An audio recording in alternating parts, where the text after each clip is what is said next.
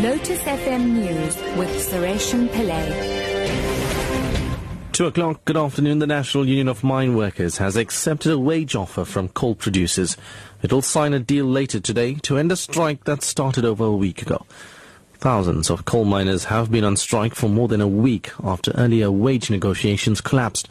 In terms of the revised offer, employees will receive between 750 Rand and 1,000 Rand per month in year one and guaranteed increases of 7.5% in the second year.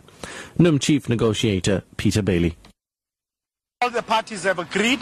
Anglo and Exxaro were already in a harmonization process, so they were excluded in these discussions because we allowed them to continue with that process. All the other companies have committed to the harmonization. They will then take category 428 to the highest denominator. Some of them have asked for a period of 3 years to then get to that finality of the harmonization process. Naturally, it would mean the end of a strike. Czech fugitive Radovan Krecher will tomorrow bring an urgent court application in the High Court in Pretoria, asking the court to grant him access to specified medical attention.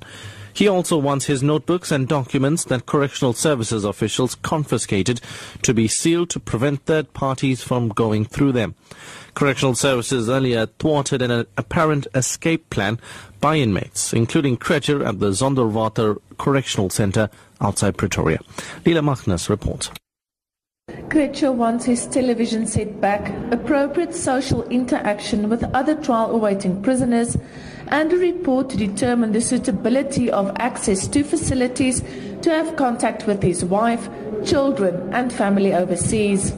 He also wants a report about the suitability of providing him with exercise equipment.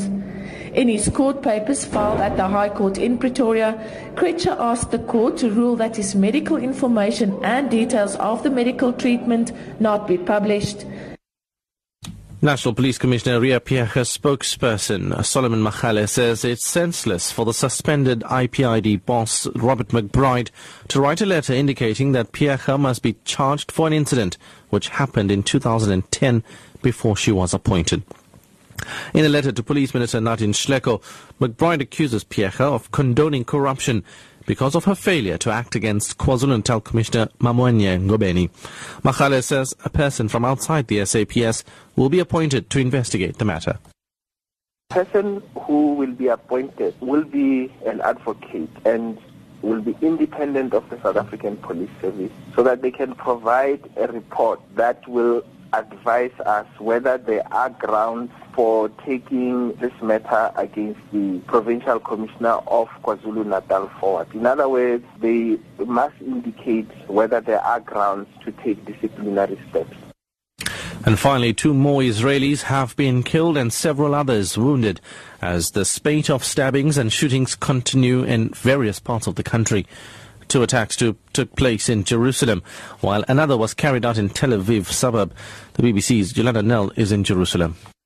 The picture is still a little unclear, but in Jerusalem we know there have been 2 separate attacks. The first in East Jerusalem when there were 2 attackers on board a bus. Large numbers of people were wounded in this attack, at least 16 we're told by the Israeli police. One of the attackers had a gun, one had a knife. There was then shooting when Israeli police arrived at the scene. Also in an ultra-Orthodox neighborhood of West Jerusalem there was another incident where we understand a Palestinian man drove a car at a group of people. He injured 3 of them, then got out and started stabbing people. Your top story at 2 o'clock. The National Union of Mine Workers has accepted a wage offer from coal producers.